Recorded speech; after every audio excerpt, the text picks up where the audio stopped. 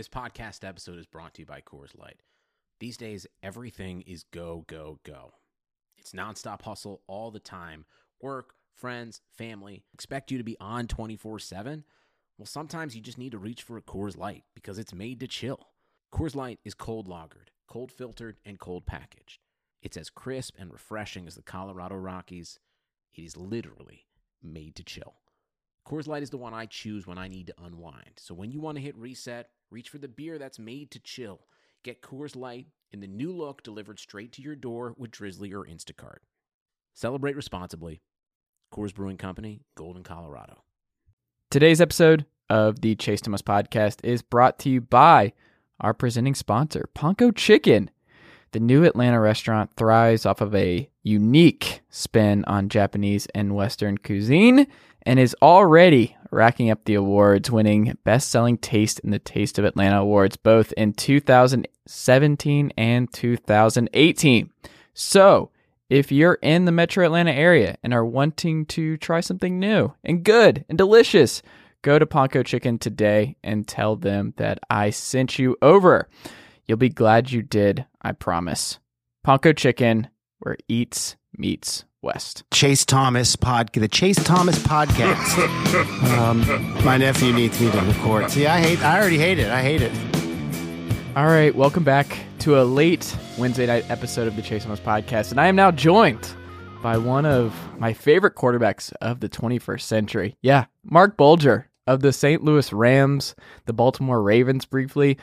Full season, by the way. Mark, I did not realize you were on the roster for the full year behind Joe Flacco. I thought for whatever reason you did the Kyle Orton thing where you retired early on and were like, you know what? No, I'm not doing this anymore. But you had more meat on the bone. I think you could have kept playing. No, I wanted to, and I know they wanted me to stay longer. I just had my first little girl, and I figured, I had a good run. It's like being in Vegas, I rolled a couple of 20s, and I just, I decided to shut it down. You had an amazing run because you were a 6th-round pick out of West Virginia, and you got to work with a bunch of amazing offensive minds and quarterbacks and just receivers and everything else, but you were there, and you got to experience a lot of that. But the first thing I wanted to ask you, because I know when you're watching quarterbacks today and the offenses today and just how explosive everything is, do you see that and you go, wow, I wish I was playing in the league now. I was a couple years too early with the way you played the quarterback position. Sometimes I do. That was my best attribute. Is obviously it definitely wasn't running. No, I wasn't the biggest guy, but I guarantee I could put it, pretty much anywhere I wanted. More than anyone, even playing today. I know that for a fact. But it is what it is. At the same time, you look back and the Dan Marinos and the John Elways, Joe Montanas, they could say the same thing. So, I'm just grateful that I had the opportunity. I got to play with a Marshall Faulk and Torrey Holt, Isaac Bruce's, so, I'm not going to sit here and complain. I had a great run, and I got to play with a lot of great guys. Do you miss football at all? I do. I miss Sundays. Okay. Mondays and Tuesdays and Wednesdays were not fun. Just the guys, the locker room was so much fun. When you're winning and you have a great locker room, it's a lot of fun. When you're losing and you have a lot of different cliques in the locker room, it's no fun. So, from 2001 to about 2007, it was so much fun. And obviously in college, I think most NFL guys will tell you, college, it's a lot more, it's fun. Once you get the NFL, it's a little bit more of a business. Mm-hmm. So you had more fun at West Virginia than you did in the NFL? The early NFL was fun, but like it's really cutthroat in the NFL. But right. College, it's more like a high school atmosphere. So the fun aspect, I would say yes. Okay. Cool. Are you still keeping up with a lot of West Virginia football and like watching Will Grier? Do you have any thoughts on how he's going to pan out? Because I'm a fan. I think he's good. I think he, out of all the quarterbacks coming out this year, if Herbert stays and it's really him, Dwayne Haskins, who only has like 12 career starts, I don't know. I feel like Will Grier might be the safest pick. He's good. I like him. Yeah, going into the season, I'm obviously biased because I'm a Right. huge West Virginia and Will Grier fan, but Yeah. I've watched him make all the throws. And he manages the game great. I honestly think he's going to be a really good NFL quarterback. Mm-hmm. And if he doesn't go first or second, quarterback wise, I think someone's going to get a steal with him because I like his release. He's got some mobility, but he obviously knows the game. So if I'm a GM sitting there, I think if he's the second or third quarterback available, I would take him. But It's like a lot of these GMs don't think that way. Yeah, I mean, he just seems like I'd be nervous. I love Dwayne Haskins and what he's able to do, but the 12 career start stuff, like seeing with Trubisky and guys like that, I would just always be a little nervous. Will Greer's been in college for 14 years now, and he kind of has that Baker thing where he's really accurate, he's polished, he's won a lot of big games. Like, he is someone that I would feel really good about Will Grier, more so than anybody else. So I think that's fair. Yeah, exactly. And sometimes you can't judge a guy. Crap. I played 1 year of high school football, and then 6 years later I'm in the NFL. Yeah, so oh my God, 6 years later impressive. I'm playing. Taking Kurt Warner's job. So, but Will, I've watched enough film and enough in the NFL. I mean, I had to do it for a living. I'm pretty confident that he's going to be a good NFL player. Who are you closer to, Kurt Warner or Trent Green? I wouldn't say I'm close with either, but I'm basically in your playing days, who were you? Was there someone you interacted with more? Was it a competition thing where it was just kind of like you both were looking over each other's shoulders? You're competing. What was the dynamic there?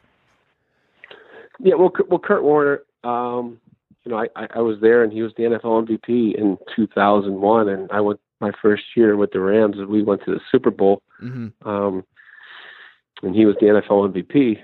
And then the following year, we had lost to the Patriots. That was their first Super Bowl. Believe it or not, that's how old I am. And then, unfortunately, Kurt hurt his finger, and then he kind of had to turn into a mentor for me. And he treated me great. So, anytime I was injured, I try to emulate how Kurt treated me. And then Kurt went on to the Giants, and then he went on to Arizona, and he was great to me. So I would say that I could text Kurt right now and he would text me back. He's a great guy and he's a great mentor for me. Okay, cool. So I wonder, when you look at the quarterback position today, do you think it's getting easier for quarterbacks to be successful, or do you think it's more difficult with the amount of reads and protection schemes and just how athletic every defender is from linebacker up, where linebackers are basically built like safeties? And do you think the quarterback is getting, like, it's more difficult, or do you think it's easier to be a big-time quarterback today? Well, I think it's 50-50. Someone like me, it's easier for. These guys, I think, can do a lot more than I could do. But at the same time, we had to take a 3-step, 5-step, 7-step drop and decide on the way back. All our routes were 20 yards down the field with Mike March. And, now I think it's, but at the same time, I'm not going to sit there and put the ball in a guy's belly and then run it and get hit by Richard Seymour. So, it's a little give and take. But, I don't know. It was kind of more fun back then because you could mess with the safeties more, and the rules are a little easier now. Mess with them how? Because it's just the receivers. You just get it in the receivers' hands now. They're pretty much running backs out there. Yeah. Now, so before it used to be catch it. Okay, they go down, and it's a different deal. They'd catch the ball, and they had to worry about going over the middle. I don't think receivers worry about going over the middle, quote unquote, anymore, because, and it's not the refs' fault. The fans like to blame the refs, but that's what, their job is, what the NFL tells them to do. So they're calling exactly what the competition committee tells them to do. And I think it's getting a little bit over the top. And I think it'll come back, because otherwise, one of these other leagues coming up, they're going to take football right back to where it was, and the NFL will go away. Yeah, it's coming. Look at MMA. I mean, that came out of nowhere over boxing, because we choose this. You don't have to play in the NFL if you don't want. Mm-hmm. It's usually the people who never played in the NFL who make these rules. That's what bothers, I think, the guys who played in the NFL. Yeah, I don't know. I think it's the going over the middle stuff is weird because ultimately it's created more jobs, kind of like the DH rule in baseball, where like the Julian Edelmans, the Cooper Kupps, guys like that can now have 15-year careers, and it's good for them. But it's also it's just a different kind of game than obviously what you played. But it doesn't seem like we're going back towards that. It's still going to be interesting. Do you have like a favorite NFL moment during your career where you're like, that's still something I reflect on, or that was just an awesome thing for you? I mean, there's not one. Winning, in the last play of a game in Seattle and, in overtime, a walk-off was great. Winning a playoff game in Seattle was great. Winning the Pro Bowl MVP was great. Winning in Pittsburgh was great. There's also, a bunch of moments that weren't so great. So I just, looking back, enjoyed the ride. I was blessed to even have the chance to play 11 years in the NFL. Like I said, I played 1 year in high school. So for me to have that ride was great. Are we going to see you back in the AAF or the XFL as a player, a coach? Is Marc Bulger? Am I going to see you on the big screen soon? I promise you won't. Okay. I was actually this past weekend. I'm with Jared Allen. I don't know if you knew. Yes, the I'm curling. Sure you do. Yes, I'm with Jared and Keith Bullock, who was, he's potential Hall of Fame, and Mike Roos. That's our curling team, and we were just in Minnesota, or me and Jared were at least, this past weekend. Played the Olympic gold medalist team, and so we've been training to curl to try to make the Olympics. We got a long way to go, but we held our own up there, and you got to live life. Just can't talk about it, right? So how did you get into curling? And also, what is more difficult, curling or being an NFL quarterback? Oh, come on. Being an NFL quarterback is a little more difficult. Is it a little more? Okay. Just a little bit more, Yeah. I'm 6 months into curling, and I'm playing against the gold medal team, and, they beat us decently, but, we don't have to worry about waking up on Monday. But it's awesome. Like, we're definitely getting older. I'm a little bit sore still from the weekend, but I'll tell you what, people think curling's easy. Slide on ice for 20 yards and throw it 45 yards. And try to put it within 6 inches. These guys are unbelievable how good, and the girls are just as good. It's fun, and the people are great. They've been so welcoming to us, and we're having a great time. So can we watch you anywhere? Where can we watch Jared Allen and Marc Bulger curl? We have a YouTube channel. Okay. And then I think January 2nd to 6th, we're in Blaine, Minnesota, and they usually have a channel too. But Jared Allen and myself, we'll be tweeting it out and putting it on Instagram, and then you can just follow it by YouTube stream. And hopefully one day we'll be on the Friday night deal on NBC. But it's fun. We're just try not to fall and laugh at us. When we're Jared fell last week, and it was the best because when he falls, you can hear it about a mile away. Is he still pretty big? Is he? Because a lot of those defensive and offensive linemen drop a bunch of weight once they leave the NFL. Is he still pretty jacked? Yeah, all these guys. I was actually with the Predators last night, and Steve Hutchinson, he's an old lineman from Minnesota. I was with him last night. I didn't even recognize him. He's probably 230 now, 240, and he used to be 320. It's just amazing how they have to maintain. Yeah, they have to maintain their weight while they're playing, but it's definitely good for their bodies to take some weight off. And I'm still the same weight and still small. That's good. So I know you have a foundation. What is going on with that, and what should people know about what you're doing on that front?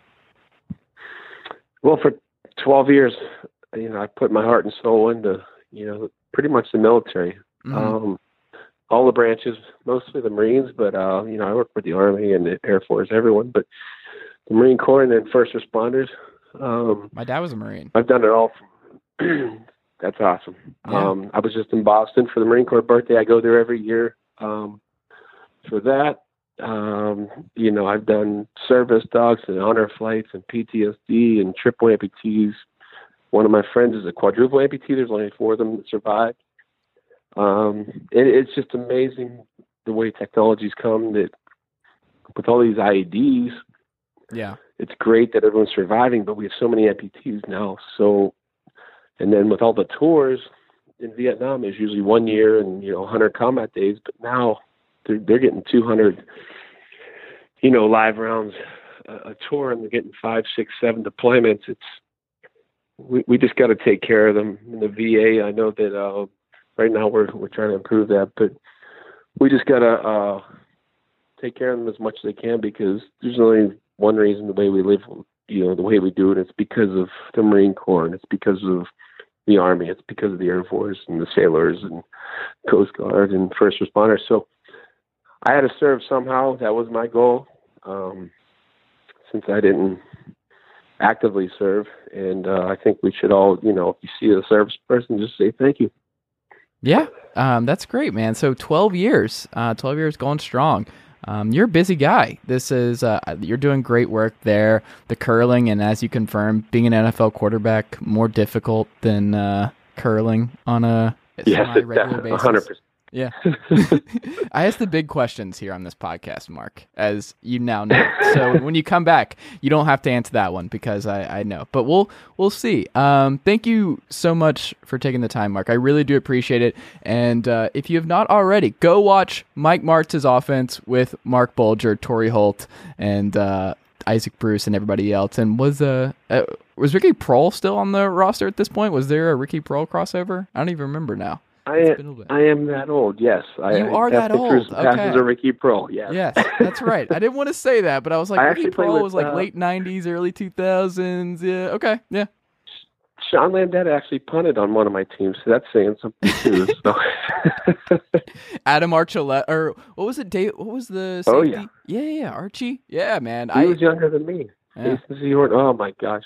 Now you're starting to age me. Hey, I got 2 girls in the house right now. You're making me feel old. Come on. I'm sorry.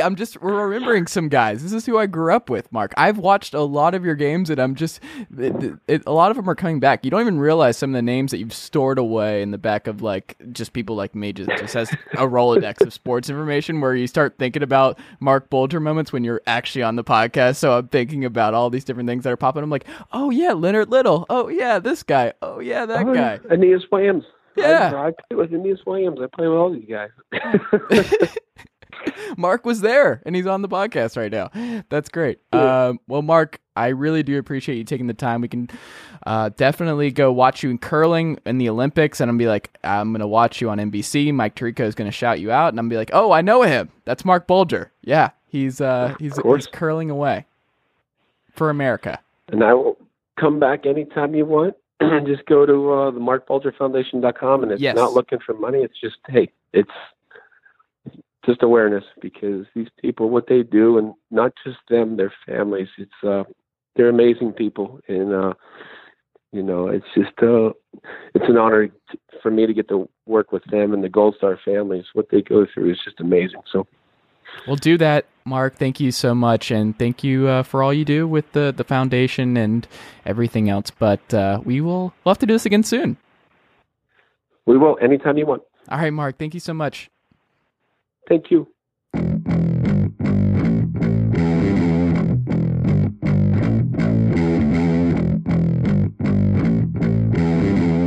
All right, we're back on the Chase Thomas podcast, and I am now joined by longtime friend of the pod of Pro Football Focus. He is the NFL editor there. It is Austin Gayle. Austin, good evening. How are you? I'm great, man. Thanks for having me on. It's always good to have you back, Austin. It's been 2 weeks, so we're back in the fold.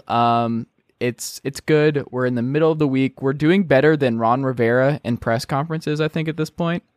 Who just reading these quotes, in The Athletic and certain things with what's going on there with Tepper, and he's like, until I see David Tepper's signature on some kind of quote or something like that, I'm not worrying about anything that may or may not happen with my job, because they got 4 games left. 2 of them include the Saints, and not great. Matt Ryan, I think, is one of the other, and then I'm blanking on who the fourth team is on their schedule down the stretch, but they're 6-6 now. The Panthers, another bad loss to the Bucks this week. Cam Newton can't throw downfield. They literally had to put in somebody who is not Chris Winkie, although I was hoping it was Chris Winkie, longtime Panthers backup quarterback who is like 54 years old now because he came in the league in his early 30s. But yeah, Panthers, a team that I penciled in for the playoffs as a wild card to start this season. I don't think you're going to get there.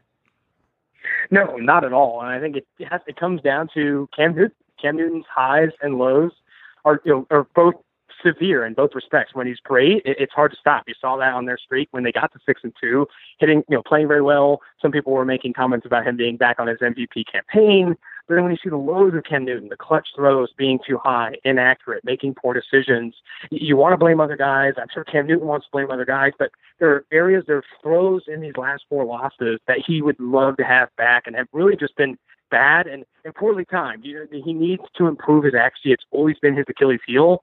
And to see so many, throw after throw in these clutch moments of all these losses go too high or be inaccurate, maybe too early, maybe too late, it's crazy to see just like Cam Newton break down after, I think a lot of Panthers fans are saying he's back to his form, he's playing an elite level, he's going toe-to-toe with Drew Brees in terms of MVP, and see it all crash down for that one reason of accuracy and decision-making.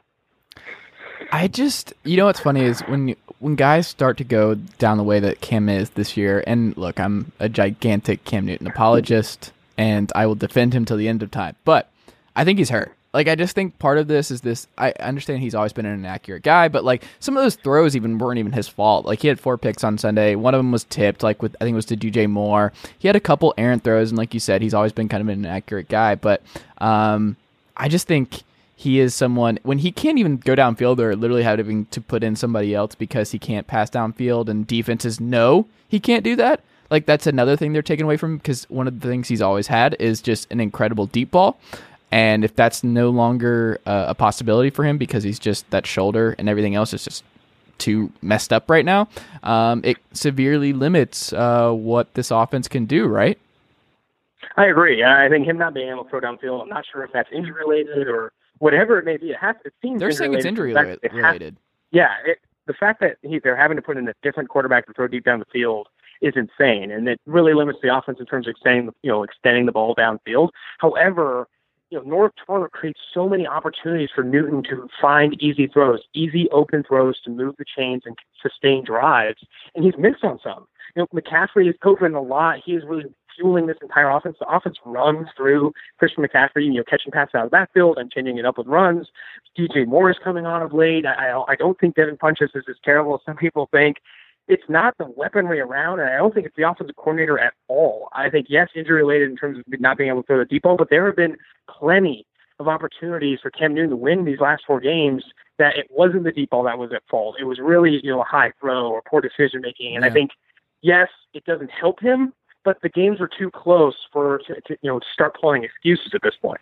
Yeah. He just seemed dejected, and I think he's even confused about what's going on because it feels like this offense is good, right? Like you talked about, Christian McCaffrey has just found new life under Norv Turner this year, and it's just the difference between Shula's offense and Turner's is obvious, and I don't know. I mean, DJ Moore, like you said, is coming on, and they have Torrey Smith, and it's not just Devin Funchess, and then like guys like Bird last year who came off late, and then I think got put on IR at the end of the year. But now it turns out Greg Olsen still can't stay on the field, and it's really sad because it looks like this may be it. Like, we may never watch Greg Olsen play football again, and he's always been Cam Newton's favorite target, and it's not going to help things with them at 6-6 trying to end the skid with their just awesome tight end Greg Olsen being gone for the year with that same foot issue that's going to require surgery, and he's gone, and it sounds like it may be a career ender at this point. It's really sad.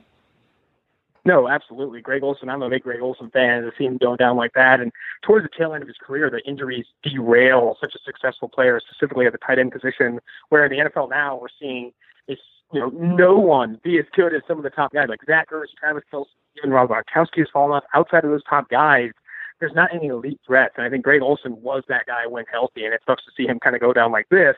And speaking of this 4-game stretch, them trying to come back into the playoff race, Their window is closing, if not closed. You needed to win 3 of these last 4, maybe 2 of these last 4 to really have a batting chance. Because you've got the Saints in the next 4 games. It's not going to be easy for them to come back. Now you factor in the Greg Olsen injury.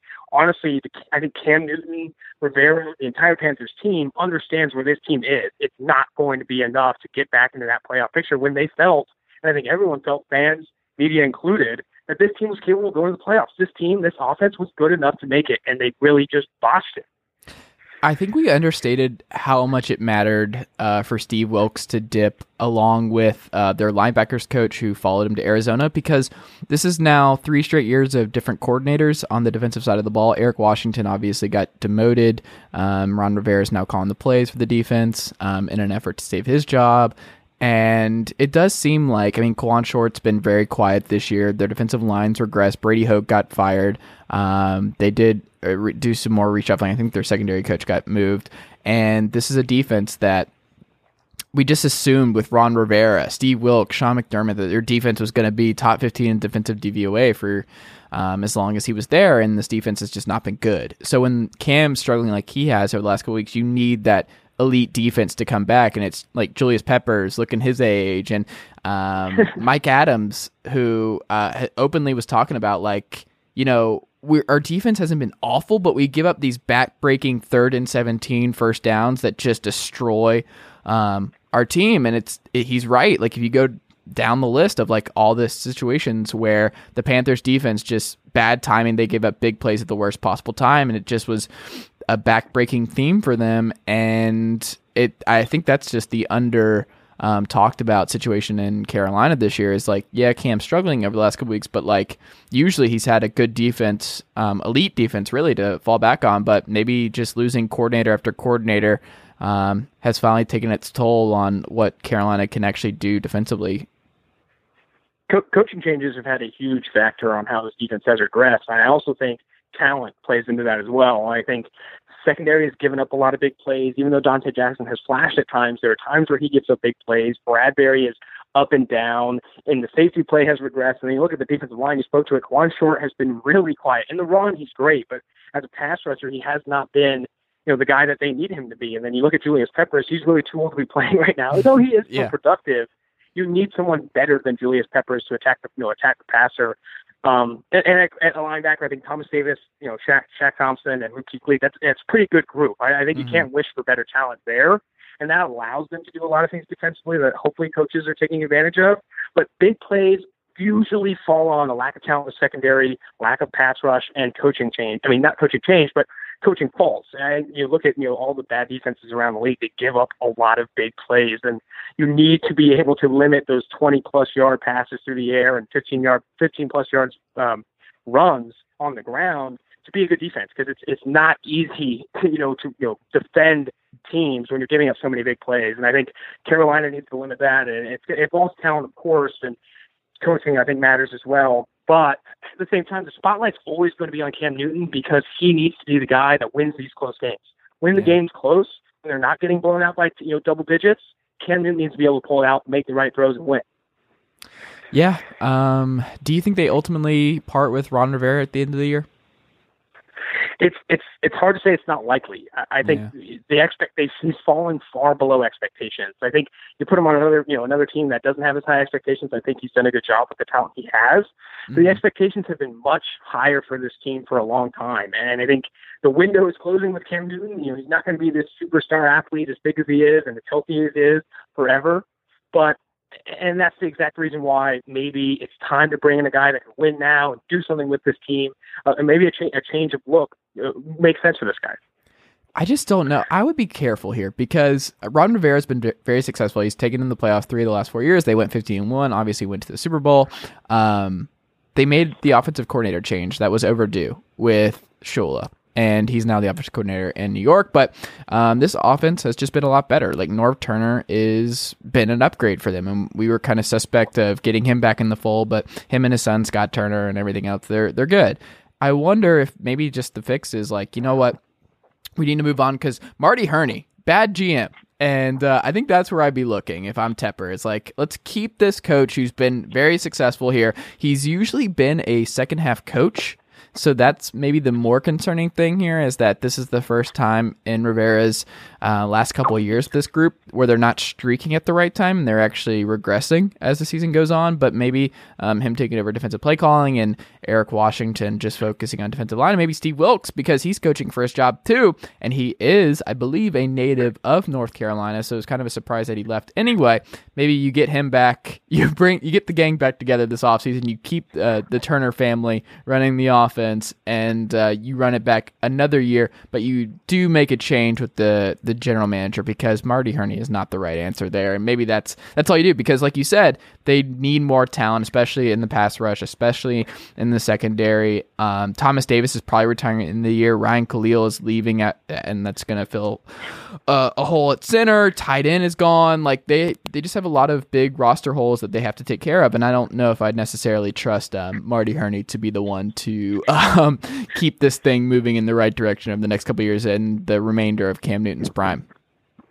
No, I think you're absolutely right. Getting a GM there that can inject both sides of the ball with significant talent is paramount for this team to come back. And I also think the last thing Cam Newton and all the remaining pieces want to do for next year is lose North Turner. Yep. That's the last thing. He's been so well for this offense, done so much for McCaffrey, DJ Moore, Cam Newton included. I think Cam Newton at his best has been with North Turner. I think losing him would be very bad. If a coaching change with Ron Rivera leads to North Turner also bouncing, I don't think it makes a lot of sense. I think you need to keep whatever you need to keep in place to keep North Turner running, because this offense looks great when running on all cylinders. You know what offense doesn't look great right now? The Minnesota Vikings. And I agree. I think go ahead. With Kirk Cousins' regression and pressure has been the tail of the tape for that one. I think him struggling in the beginning of the season, he's ranked inside the top 5 and pass rating under pressure. And then as the season progresses, he's struggled with a bad offensive line. For as long as he's playing well under pressure, this Minnesota Vikings offense could thrive. When he starts to dip down way towards regression line, that's when Minnesota's offense starts to look like it does now. Which isn't an indictment on Cousins. He's playing behind the 30th. I believe PFF this week had the Vikings offensive line at 30th in the league. That's a problem. And expecting him to just be able to make chicken shit out of whatever, because Dalvin Cook hasn't been there for weeks on end, so they've never really had a running game this year. No offensive line help, and he's got 2 amazing weapons, top 5 receivers, in Adam Thielen and Stephon Diggs. But even still, it should be expected that an immobile quarterback who benefits from a better offensive line. When he was in Washington, he had Trent Samuels and a pretty good offensive line there with Jay Gruden and everything. But now, this offensive line, it turns out the Vikings cannot.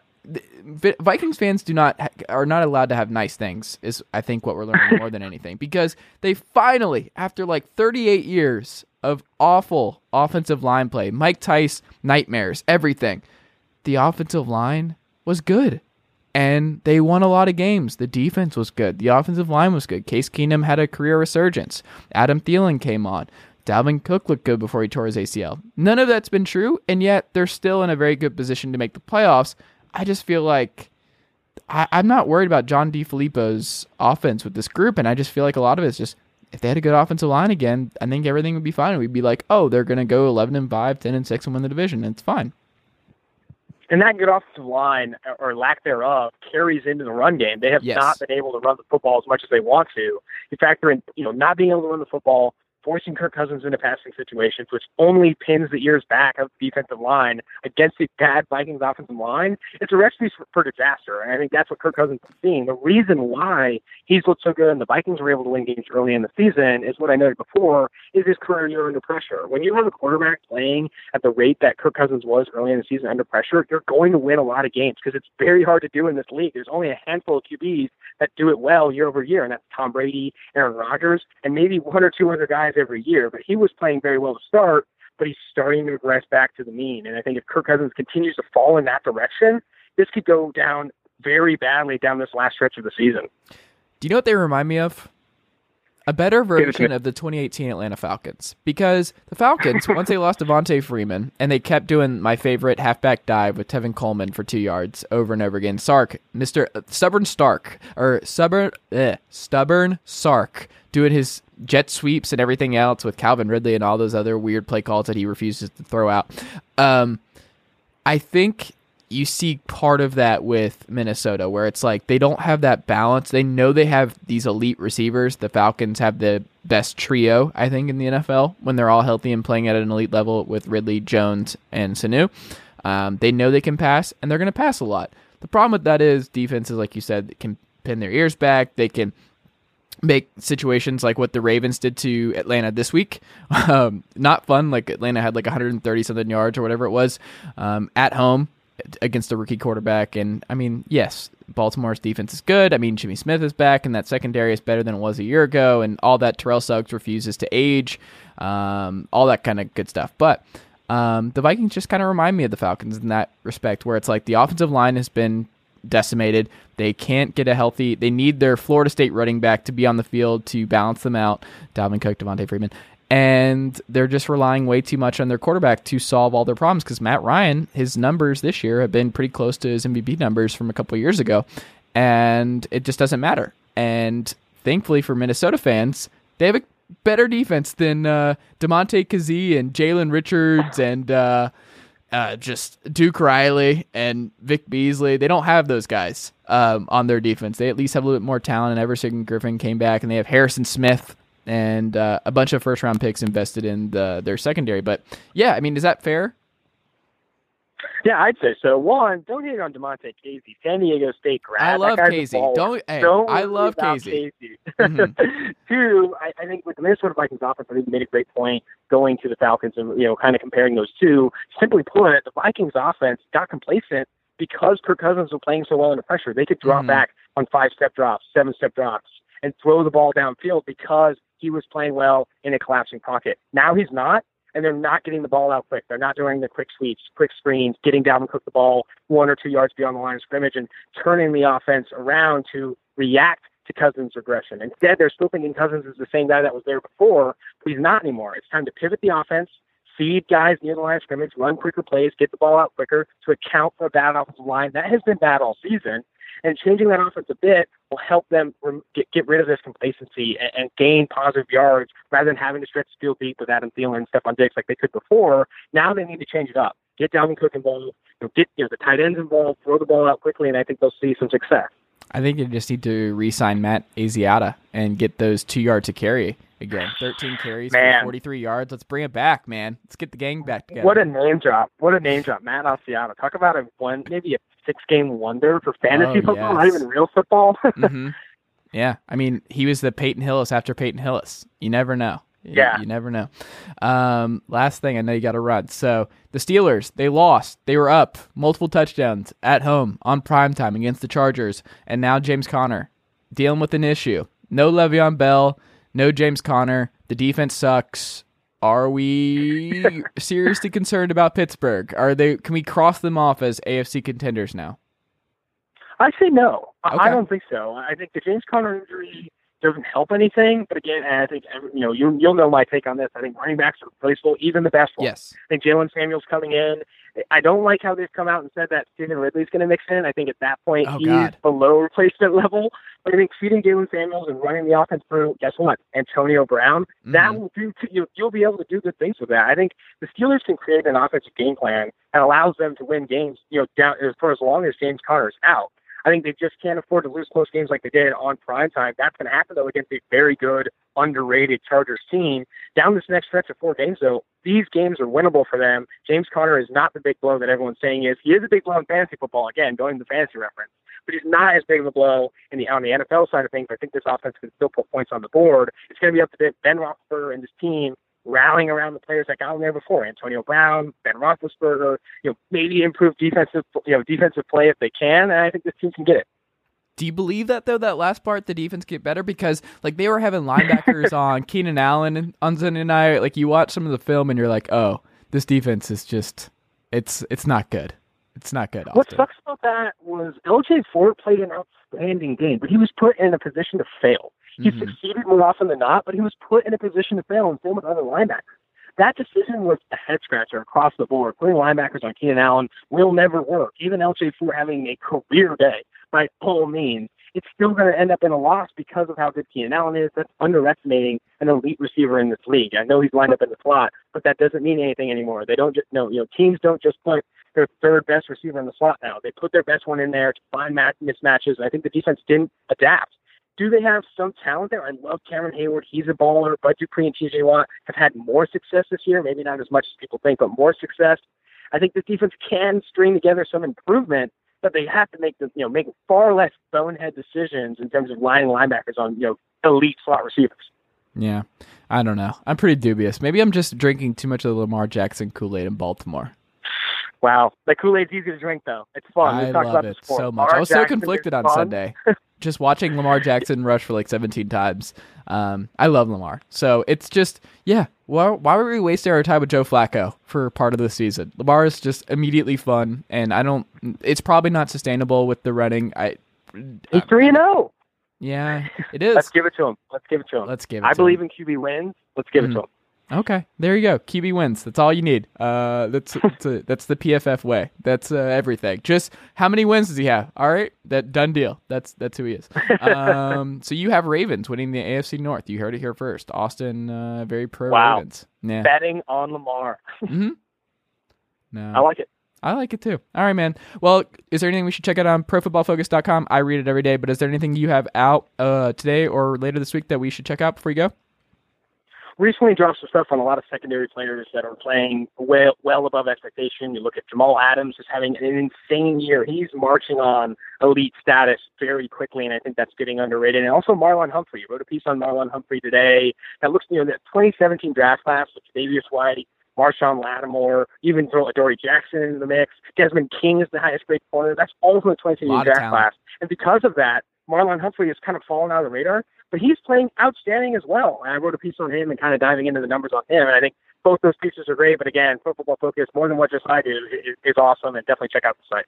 All right, Austin, I appreciate it. Talk to you soon, buddy. Appreciate it. Thank you.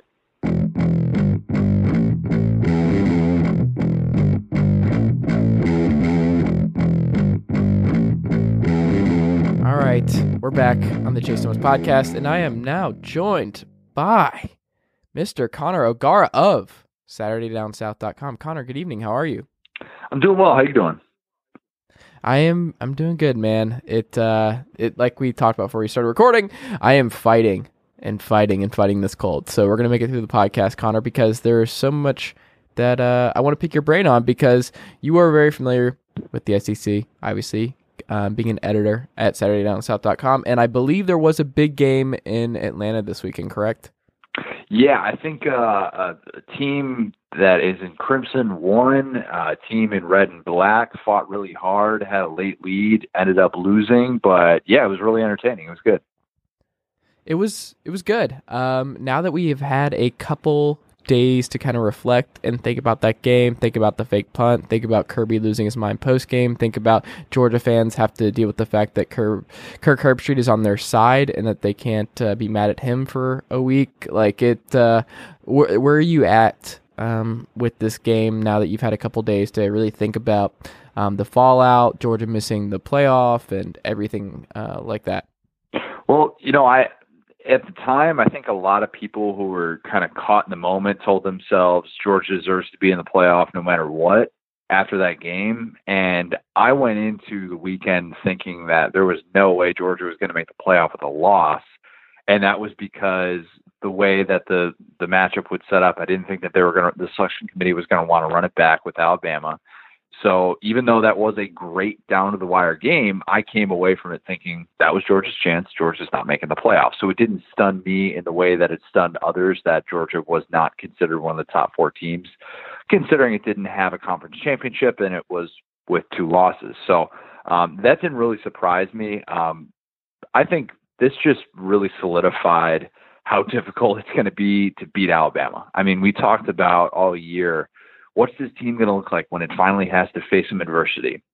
Well, I would say your potential Heisman Trophy quarterback going down with 12 minutes left and you're facing an elite defense and you got to turn to your backup. I'd say that's some pretty good adversity. Alabama, I thought, was clinched for a playoff spot coming into that game. I didn't think that anything could have happened was going to take away the fact that they had the most wins against current top 25 teams against anyone. But I think if you're a Bama fan, you're feeling great right now because you saw the maturation of Jalen Hurts. You saw your defense have to make some adjustments late which Nick Saban has not had to do a whole lot this year. And you saw a side of this team that you needed to see before the playoff. And you want them experiencing that necessarily against a team like Oklahoma or Clemson or something like that. So I think that all around, it was a classic game and it was great to be a part of. But I think now that we've had a chance to kind of step back and take a look at it, I think that from both sides, there are some definite positives. And I think if you're a fan of either fan base, you're feeling pretty good about what you got going forward. I would feel, I mean, obviously, if you're an Alabama fan, you're just like, okay, we survived. We're going to move on to it. Even gets hurt, and Jalen showed he could step right in, and it's fine, and he had his great moment. It was a cool thing. But if I'm a Georgia fan, two things. One, it reinforces the idea that conference championship games should not exist. It's just another way for teams to cannibalize each other. I don't know how you could come away because, again, Georgia was in the top 4 in the playoff rankings the week before, and because they lost this game, they fell out. However, I don't know how you could. I don't know how you could sell me on them pushing Alabama to the limits that they did for them to drop. It's a tough thing for me to wrap my head around of just moving them down, but I also understand, they have 2 losses, and they lost their 2 biggest games of the year. That matters. Great. I think we need to get rid of conference championship games. It's not like they are a requirement. Like the Big 12, I mean, they almost did it themselves again by making Oklahoma have to play Texas for a second time. And Oklahoma, they're in, so it's fine. But you just look across the board of these teams having to go in and play another tough game prior to the playoff. And it's already hard enough to go 12-0. It's even more difficult to go 13-0 or 12-1, that kind of deal. And I don't know how you can come away from this weekend if you're the committee and just go, Georgia is just, they don't belong in that top 4. And it's all very complicated. I don't want it expanded. I know you've written about this, that it's just, I think 4 is fine because really, if we're being honest, this is getting really granular here, but there's 2 teams. That's it. We really could just do 2. It could be the normal BCS system this year, and I think everybody would be understanding of Clemson, Alabama. I think that's a normal thing. Notre Dame, I get it. They're good. I like Notre Dame. I think they're the 5th or 6th best team in the country, somewhere around there, but they're undefeated, so they deserve to be in. They caught a lot of lucky breaks, down USC, down Stanford, down Florida State, all kinds of teams that were down this year that helped them, but hey, they played their schedule. That's fine. I don't know.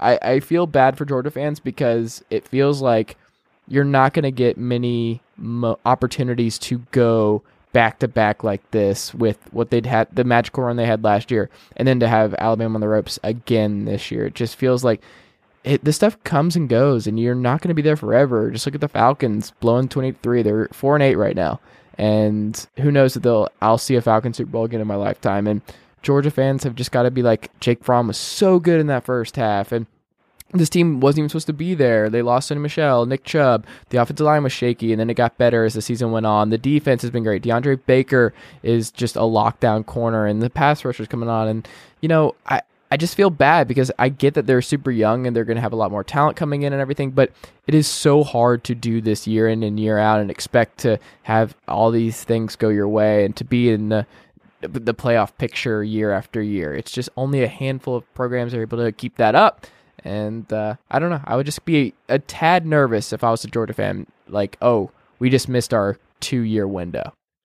I think it's different with college teams. I don't think that the window theory, I don't think it really applies to the same way for Georgia that it applies to the Falcons, who, they have guys who are in their peak and they're in their prime, and I think it's a lot more sustainable, you could argue, to sustain an elite college program, especially when you have the resources and you have the same people backing you, from upstairs with what you're able to do from a facility standpoint. I just think that it's a little bit easier. That's why the cream of the crop in college football doesn't change that much. It really hasn't very much in the playoff era. And I think, you bring up a good point about, though, the fact that there is this get over the hump thing with Georgia. And I think that being in that stadium and we were surrounded by nothing but Georgia fans, you could feel it. You could feel that moment where they realize, man, there are very few times when you're going to have Nick Saban on the ropes and you need to be able to capitalize. And you could feel how deflated that fan base felt when they realized it wasn't going to happen. And that's a tough thing to accept. Now, the glass half full approach, and the one that I think Georgia fans will hold on to, is obviously the numbers about the youth. They have 63 of their 85 scholarship players underclassmen, and that's going to help them moving forward. You still have Jake Fromm coming back. You still have DeAndre Swift coming back, and historically the number one recruiting class ever in the recruiting rankings era just signed in 2018. So they're going to be loaded with talent for years. Kirby Smart's 41 years old. I mean, this thing is going to have a lot of life to it, and we don't know how long Saban is going to be in Tuscaloosa. So if I'm a Georgia fan, I'm holding out hope that, you're not going to, I don't know, maybe we got a little bit ahead of ourselves in assuming that Georgia was going to become Bama 2.0. Maybe I would back off that stance slightly just because we're seeing how difficult it is, and games like that serve as a reminder. But you're still going to be able to be the cream of the crop in the division. And I know the division is getting better, and Florida's going to be tough competition for Georgia moving forward. But I still think if you're a Georgia fan, you're feeling really good about what you have, the foundation of your program, and what you're going to be able to do for years to come. And if, maybe Georgia trades off years and, does kind of the Auburn thing where every once in a while Auburn catches fire and goes to a national championship, Georgia can definitely sustain that. I think their floor is much higher than Auburn. And I think that eventually they're going to be able to beat Alabama. But for now, it's just one of those get over the hump type things. Well, if Auburn is ever able to make it to the SEC East where they belong and force Barry Odom and the Missouri Tigers into the SEC West, I'd feel a lot better about Auburn's chances going forward. I don't think Georgia wants Auburn every year like that. I get that they play. Like, they have that weird scheduling stuff at the end of the year. Auburn's just screwed no matter what, as long as they keep playing Georgia and Alabama back-to-back to close their year. It's not feasible, especially like if you have Georgia just sitting there again, because remember, we were all talking like a healthy Kerryon Johnson. Auburn was maybe the best team in the country last year when they were all healthy. And this year the bottom fell out, and Jarrett Stidham's gone now, and they don't have an offensive coordinator, and the donor base is like refusing to allocate funds potentially for Gus Malzahn to hire an expensive offensive coordinator because they don't want to give him a multi-year deal, and that's why Hugh Freeze is not the OC right now, and we can talk about that in a second if you want. But I just feel like you're right that it's just college is different than the pros and stuff like that, and this is sustainable, and Kirby's obviously an elite recruiter, and they're going to be fine. But, I mean, they did just lose Mel Tucker. He's now gone to Colorado. We know he's a good recruiter. We know this is going to help Tennessee and other teams like that who have a bunch of Alabama and Georgia staffers and all that kind of stuff, so they'll be fine. That will help them. I'm still kind of wondering what happens with Justin Fields. My bet, my family is all Georgia fans, and they don't like when I talk about this, but I think Justin Fields is gone. I don't know why he went there to begin with. Like, that still is a really baffling thing to me. Like, I don't know who advised him that this was a good idea, because Jake Fromm was just such a galvanizing presence for this team, and he was really good in that game Saturday, and I just don't see him moving on in 2019. And if I'm Justin Fields, I don't want to sit another year. But he did this to himself, because he could have gone to Penn State and he would have started right away next year with Chase McSorley graduating. Florida State, obviously in kind of turmoil. Like, there's just a bunch of other better options for him, and he chose one where there was already a leader and a really good quarterback, top 5 quarterback in the country. And I don't know. I think he's gone. I would advise him, if I was a close friend of Justin Fields, to leave, because Fromm's just too good, and there's just no avenue for him to succeed right now. And I could see Fromm being like a 4-year starter at Georgia. He seems like one of those Aaron Murray types who really enjoys the college atmosphere, knows he's not going to be an NFL quarterback, undersized, that kind of stuff. I mean, maybe he would down the road, we'll see, but I don't see it. So maybe he stays all 4 years, and then if you're Fields, you're just really screwed, because then you're maybe getting one at the end of it. But yeah, I don't know. I think the Field stuff's gonna be interesting, and where he ends up, maybe he goes to Auburn if Auburn ever hires an offensive coordinator this offseir's Yeah, no, he'd be amazing. I mean, back to the title game, back to the playoff. Auburn's today, back. I wrote today that I thought Jalen Hurts was is going to Auburn. That's my prediction. So really, I'll take it. I mean, that's not necessarily like any inside source telling me that or anything like that. No, Connor not is ready. Connor, aggregate it. Connor has made the claim. No Kelly Bryant, no problem. Right. No, I would push back a little bit on the belief that that Jake Fromm is a 4-year guy and that he's Aaron Murray 2.0. I've fought that argument against that many times. I just think some of the throws that he makes are NFL ready, and the people that I have discussed his draft stock with would disagree. If you know Matt Miller who does great work for Bleacher Report and NFL Draft Scout, in the beginning of this year, Jordan Rogers threw out on Twitter that he had Jake Fromm ranked like 8th or 9th in his SEC quarterback rankings. I'm like, that's freaking ridiculous. And I went back and forth with Jordan Rogers, and Jordan Rogers ended up saying, "Oh, Jake Fromm's not an NFL quarterback. He'll be an undrafted free agent." I said, "You're out of your mind. You're crazy." And I then shared that message with Matt Miller, and Matt Miller's like, "No, that's not what people are saying at all. If Jake Fromm is going to be an NFL quarterback, he would have him projected as a first rounder right now." So I think some of the size thing is a bit overblown. I think he's got more than enough size to play in the NFL. I think that given what he's been able to do and develop his game really specifically this year since that LSU game, and the way that he has handled pressure, the way that he's handled third downs, and some of the back shoulder throws. I mean, there might not be a better quarterback in the country when it comes to making that sideline back shoulder throw that he loves to do to Jeremiah Howman. I think that I'm obviously, you can tell I'm all in on Jake Fromm. I'm not saying he's going to be a Hall of Fame quarterback, but I'm a believer that he could end up being a 3-year guy, which would relate. That would come back to the Fields thing of, okay, Justin Fields could just start as a redshirt sophomore. What did Dwayne Haskins do this year? He started as a redshirt sophomore. He waited behind JT Barrett, waited his turn. And I'm not saying that he's going to do that, because it's always different when you're, the number 1 or the number 2 overall recruit in a class. But if Jake Fromm does have that kind of ceiling, and if we're talking about a guy this offseason who, the NFL draft boards are all, the mock drafts are going to start to come out after this upcoming draft, we're going to figure out just what Jake Fromm's draft stock really is. I think that makes this thing more interesting. So I mean, obviously in hindsight, I thought the Penn State thing made a lot more sense, especially if my guy Joe Moorhead had stayed there. But I mean, this whole thing is just going to have a lot of layers to it, and it's very far from being settled right now. Well, the bad news for Jake Fromm is that he could not declare this year, because this quarterback class is atrocious. And Drew Lock is going to benefit from that, who just feels like a future Cowboy to me. I've always been impartial to Drew Lock. I like him. But he is... I would not hitch my wagon to him if I was an NFL team. Jarrett Stidham declared, so have fun with that if he gets drafted, and see what happens. He's already like full Derek Carr mode. When he's feeling pressure, there's pressure not even there, and he gets nervous and throws stuff away, and just really bad year for him. I felt bad. Jarrett Stidham having the amazing year he did the year before, and then this year just kind of all fell apart. But I don't know. I think it should be interesting to see what Fields does, but if I was Fields, I would leave. Were you surprised by Kelly Bryant picking Mizzou, or not at all? So when he first announced that he was transferring from Clemson, I came out with the immediate 5 destinations that would make sense for him. Number 1, obviously Arkansas. Number 2, Auburn. You kind of list, I think I had like Florida on there. I can't remember the 4th team, but the 5th team that I had as a wild card was Mizzou. And I actually thought Mizzou made a lot of sense for the reasons that he picked Mizzou. And I had originally listed out, we think we put these quarterbacks in a box, and we try and say, oh, you're a dual threat guy. This is what you want to do. So this is the system that makes the most sense, or blah, blah, blah.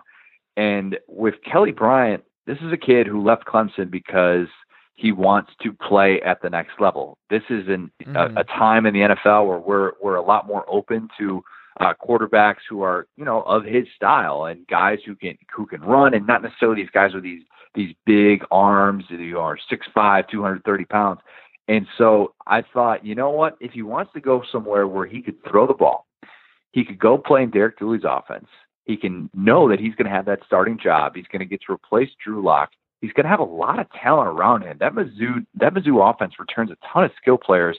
They got Albert O coming back. They got a 1,000-yard rusher and Larry Roundtree. They got some pieces there that he's going to be able to work with.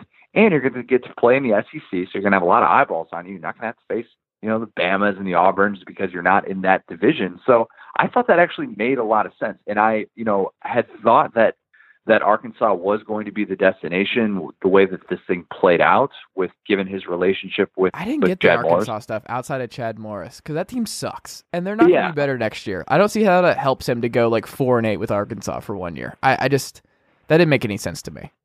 I would, ultimately maybe that's why he didn't end up choosing Arkansas. Yeah, he's like, why do I want to go 3-9? Chad, I like you. I love your time at Clemson together, but your team sucks, and you play in the SEC West. No thanks. Hard pass.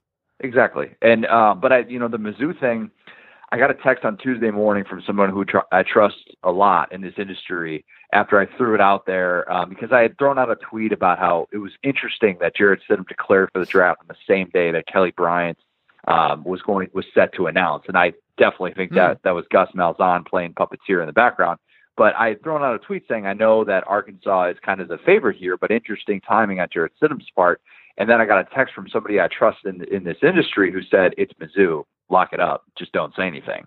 And so that to me was like, oh wow, so it didn't matter and he that was just at Auburn over the weekend, and it looked like everything was leaning Auburn, and it was that's wild. Yeah. So, but interesting like you said, decision, it makes sense. Yeah. Yeah, and I mean, the SEC East, it's good for us. Like, the East is going to be more interesting next year. More challengers for Georgia, which goes back to my point of, like, maybe, like, the East is going to get better. I mean, Vanderbilt, I don't think, is getting any better. Kentucky feels like they missed their moment, which really sucks for them.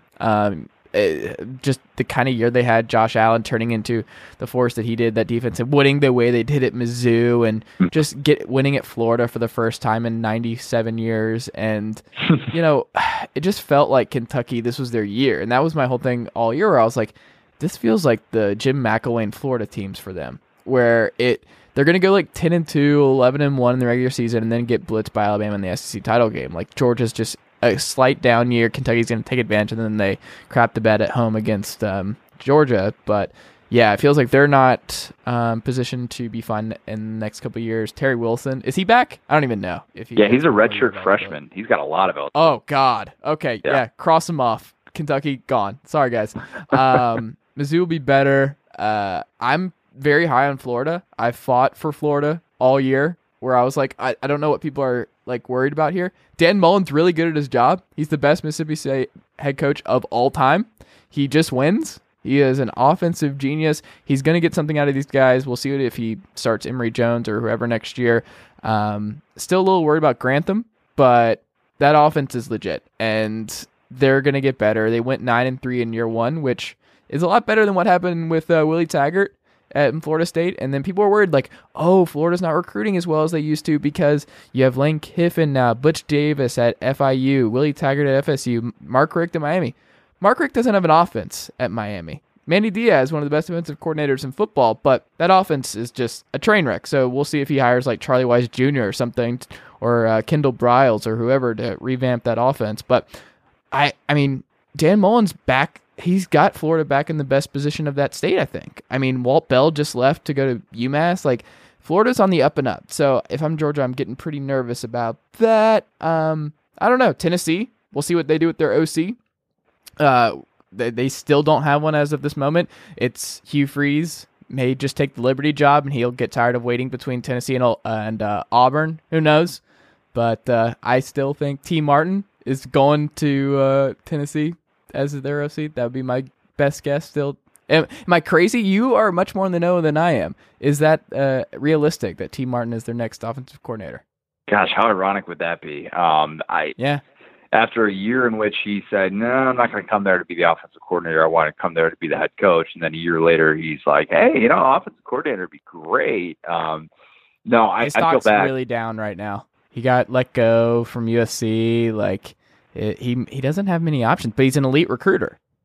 Right, he is. I don't know if they're going to go back to that. I mean, you never know, because they are really trying to play up the historic narrative there at Tennessee, and that's kind of what every traditional power who's struggling does. So that wouldn't be terribly surprising. Although,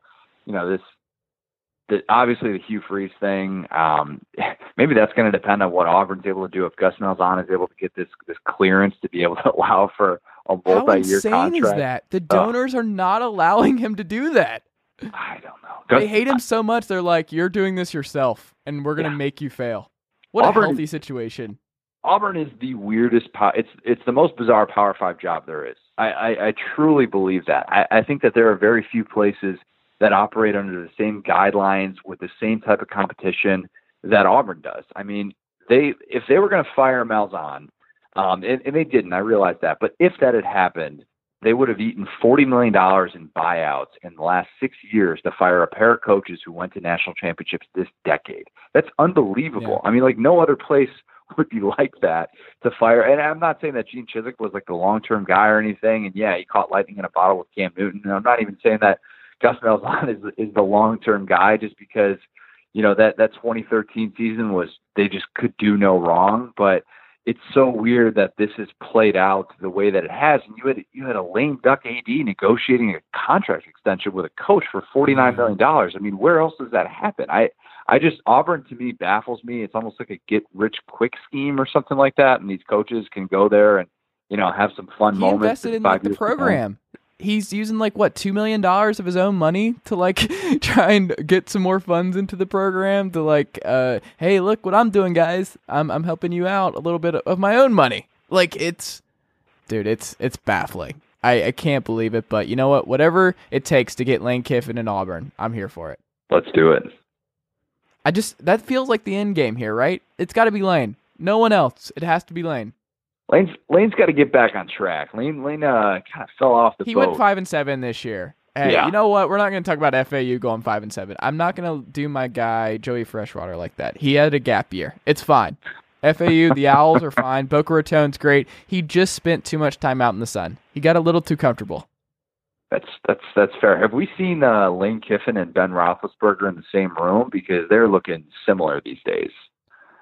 Hold on. Now you're just Google it. Outright rude about my guy Lane. He's enjoying life. He is. Oh, he absolutely is. And I actually made the argument that I wouldn't think it'd be crazy if he decided that he wants to stay at FAU for 4 years. It's like a retirement area where it's just, he's like, why would I leave this location, this no stress, no Nick Saban, no anything? I mean, lifetime contract. He's blank check, whatever he wants. That's true. I guess we'll see how much he really wants to get back into the high octane Power 5 bubble, but I mean, yeah, it's not a bad gig. Butch Davis going like 9-3 at FIU this year. Like he's feeling pretty good. Got back in the ranks. I don't think he's itching to get that Miami job and bring Miami back. So no, yeah, maybe these guys are like, you know what? Power 5 football is overrated, and they're like calling Josh Heupel, hey, calm down, UCF. Yeah. It's a lot better just if you reel in those expectations and just enjoy living in Florida, even though Central Florida is in Orlando, so not a lot of beach situations like they have in Boca Raton and FIU. Where is that? Is it South Florida? Isn't that like one of the Miami, weird things where South Florida is Tampa and FIU is like, yeah, it's really weird. But yeah, I don't know. Where do you think Hugh Freeze ends up? Do you think he actually gets one of the jobs, or do you think he like takes Liberty job and the job he was meant for? Jerry Falwell Jr. and Hugh Freeze leading the Liberty Flames in an FCS competition. That would probably maybe that makes a little bit more sense. The SEC coordinator thing just feels like it's going to happen. I mean, he's had last year with he got the. Greg Sankey basically stepping in and saying, you know what, you probably shouldn't do this because it would be a really bad look if you're you're helping a team get to a postseason berth and doing so while Ole Miss is still banned from the postseason. So I get that logic, but I feel like it's kind of going to happen. I don't know if it's going to be Tennessee or Auburn or who knows, maybe they'll end up getting a job at Alabama and, taking over for what Dan Enos was able to do this year. And, with Mike Loxley gone to Maryland, that could be a possibility. But I wouldn't rule that out. I feel like Hugh Freeze is coming back to the SEC. He's had too much interest in the last 2 years not to. Interestingly enough, we had heard potentially about, the move of him going to Mizzou, and now Mizzou is feeling good with Derek Dooley. I mean, go figure. I mean, things change in this conference so quickly. So who knows what we're talking about with Hugh Freeze a year from now? Yeah, I don't know. I mean, he would be good at Auburn. And you know what? It's hard to get a big-time transfer when you don't have an offensive coordinator right now. Like, that's a tough sell. Like, to somebody like Kelly Bryant or Jalen Hurts or whoever. It's like, are you going to be the one calling the offensive plays, Gus, or is it going to be someone else? Is it going to be like, it's a tough sell when you're trying not to go into next year with Bo Nix and Malik Willis or whoever. Like, I'm convinced that Gus Malzahn is coaching for his job next year, and he has no interest in starting a 4-star dual threat in Bo Nix, who has lit it up in Alabama this year. But I don't think he's going to settle for one of those guys who are already on the roster or Bo Nix. So it should be interesting to see if he goes after Jalen Hurts or anybody else. Is there any other big transfer quarterback name out there? Not off the top of my head. I mean, the way that this thing shakes out, I mean, there could be some coming up. That's a good question. I'm kind of drawing a blank right now. I've been kind of caught up in the coaching carousel, not really so much in the. What about Wilton Spate? What's he up to? Does he have any more eligibility? Let's get Wilton Spate in here. No, I think he's done. I think he was a 1-year deal at UCLA. Yeah. He's gone. Sadly enough, Wilton Spate's college career, I think it's come to a close. What a run, though, right? What a run. I'll never forget it. Never forget the Wilton Spate days at UCLA, stepping in a little bit to get his Chip Kelly year 1 under control. Get them to what, 3-9? I don't know. Did they get there? I don't know. I think they got to 3-9. Hey, they're moving in the right direction in the year. Not like Scott Frost moving in the right direction, but they're moving in the right direction. I love Chip. They'll be fun. UCLA will be fun. Last thing, and then we'll go. The 3 Heisman finalists: Tua Tagovailoa, Kyler Murray, and Dwayne Haskins. How would you rank them if you were the final decision maker, the Heisman czar? What would be your order? So I can come out and admit this, that I'm biased in that I've seen Tua more than I've seen Kyler Murray this year. I mean, that's the nature of my job. Really? I cover SEC football. That's what I do. I've seen Tua play in person 3 times this year, and with the exception of this past Saturday, he's pretty much blown me away every time. I remember watching the Louisville game, and I know Louisville's garbage this year, but just some of the throws that he was making, and the turnaround where he finds Jerry Jeudy in the corner in the end zone in that first quarter where he evades the sack. And I just remember having the thought, like, holy cow, one day I'm going to tell my grandkids that I saw this dude's first career start. I mean, he is that kind of talent. I think what Kyler Murray's doing is unbelievable. Don't get me wrong. And I think the fact that what he's been able to do in Baker Mayfield's shoes with Lincoln Riley's offense, nobody's really talking about how we forget that Kyler Murray wasn't that good when he was at A&M. There's a reason that he left, and there's a reason that he wasn't billed as the guy. And I understand he had some disagreements with Kevin Sumlin and trying to fit in there, but I mean, this is a guy who has really, really improved a ton. But I would still probably say that Tua would be my number 1, and Kyler Murray would be a close second. Those two have been far and away more efficient than Dwayne Haskins. That's not to take anything away from him, but I just think from a do-it-all standpoint, Kyler Murray and Tua have been those guys, and they also have the mobility aspect, whereas Dwayne Haskins is not a running threat at all. I would give a slight edge to Tua, and I would not let necessarily just the conference championship sway my opinion, because Texas's defense compared to Georgia's defense is not necessarily fair. Even though Georgia's defense isn't on the level that it was last year, I think still that's a very, very difficult task to be able to light them up. So I would just say that Tua, what he's been able to do against SEC defenses this year, week in, week out, a guy that did not throw an incomplete pass in the fourth quarter in the entire regular season. I mean, that's unbelievable. I think what he has been able to do, his body of work, it is deserving of this award. And I think that, if I had a vote, he would become the first Alabama quarterback to win the Heisman Trophy. That's fair. I think all 3 have a valid case. I really do. Like, this is one of the more tougher decisions. I think in recent years, like Baker was obvious, Manziel, like guys like that, you just go up and down the list and it's like, okay, what are we doing here? We know where this is going. But this is tough because Tua, like you said, he didn't have to play a lot in the fourth quarter. He also is going to get hurt just because he plays in the most talented team in the country. And I mean, obviously Tua is great, and it's just weird seeing Alabama have an all-time great quarterback because they've been able to win with Blake Sims and Greg McElroy, and no offense to Greg McElroy, friend of the program. But I mean, it's it's weird, but I have to go with Kyler to me because Kyler is, when you watch Oklahoma, and I can't imagine being in his shoes where it's like he goes into every game knowing his defense is going to give up 49 points. So he has to go in with the mindset, I have to, like, to feel comfortable with a lead or whatever, we have to score 50 every week. No matter what, I have to be insane. He was down 3 scores against Texas when their only loss this year, and he had that run where he like ran 80 yards down the sideline and brought them back 21 points, and I swear it took like 3 minutes for them to come all the way back. And if you just, I can't get over just how efficient he was. I mean, he's insanely accurate. He's never really faltered. I mean, you can get at him for the Texas stuff, but he came back strong and he finished strong. And it was just Texas had the ball last and they kicked the game-winning field goal. And it was just, that was it. And then he got revenge and he won. He's lost one game in like 10 years. He went undefeated at that high school in Texas that like spent, what was it, like $60 million or whatever it was. It was either 6 or 60. I'm not sure, on their football stadium and everything else. And he was a football prodigy, all that good stuff. And he went undefeated 3 straight years, and he's lost one game as a quarterback since. And Tua's same kind of thing. He is not lost yet, and he's an insane player. And then you have Dwayne Haskins, who over 70% completion percentage, kind of the same deal with Kyler, where that defense with Greg Schiano fell off a cliff this year. Not good. He had to go into every game trying to do everything he possibly could. He had a bad Purdue game, but if you watched Ohio State a lot this year, and I did, especially in that Maryland game and everything else, that dude makes every throw. And he has no run game. J.K. Dobbins and everybody else, they could not run the football at all. Tua suffered the same kind of stuff because Alabama had a quietly down year running the football.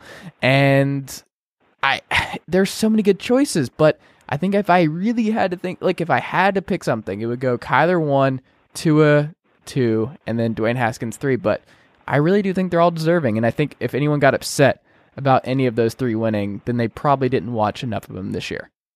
I think that's a fair point, and I think that, from just watching Tua and watching the way that he has developed since that national championship game has kind of fueled part of this to where you feel like you're watching something different. And I don't know, maybe the mystique of the fact that he's a lefty and the fact that he's, this Hawaiian quarterback and he's got this name that's, Tua. So he's already a first name guy. And part of it is just because people don't know how to say Tagovailoa, but he's got this mystique about him. And obviously Kyler Murray does too. And I know Oklahoma's playing out the whole Bo Jackson thing right now, but I have no problem with either of them winning. I mean, I'll say that. I would give the edge to Tua just for the simple fact that I think that what he has done has been so rare, especially at a place like Alabama, especially in a conference like the SEC, where you just don't see passing seasons quite like this, quite as efficient as he's been.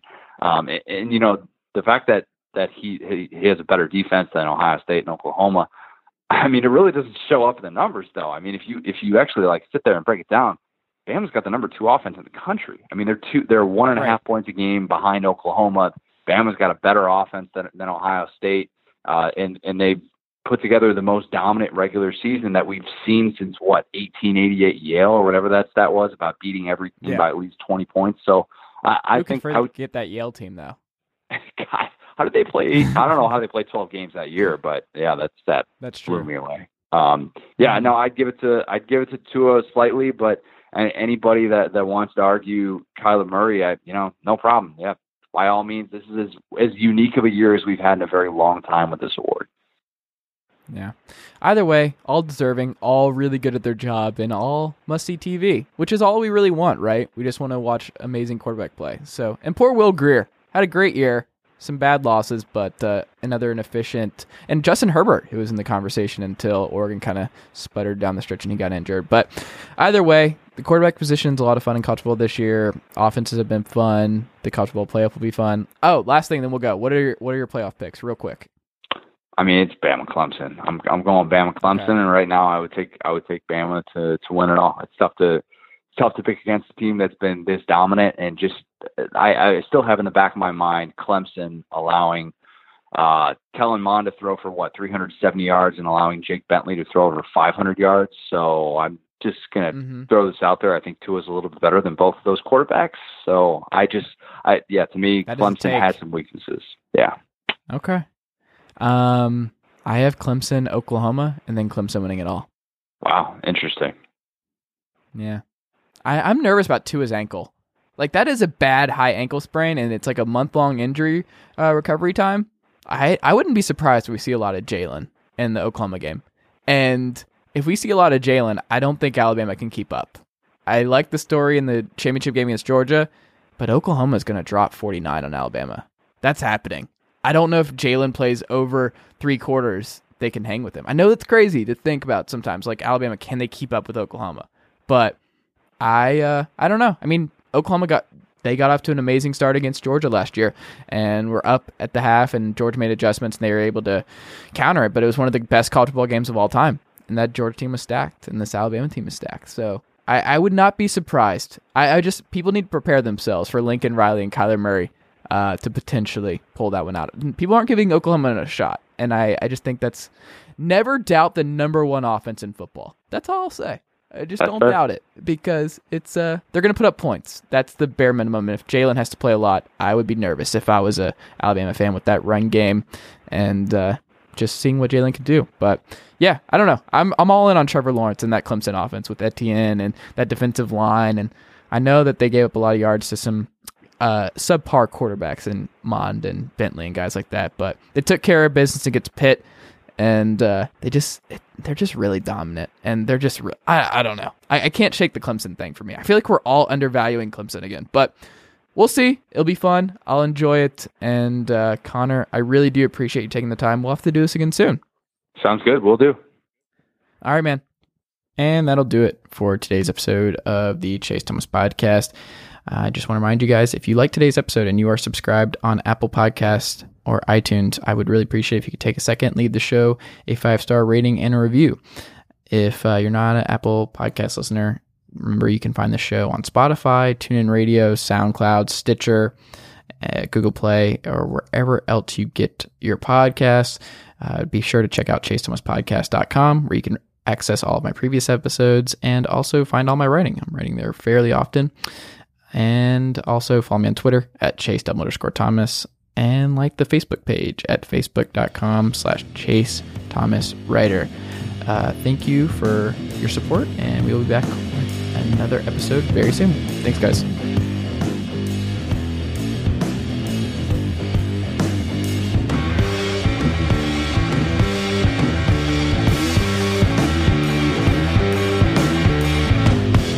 Nicely done, nephew.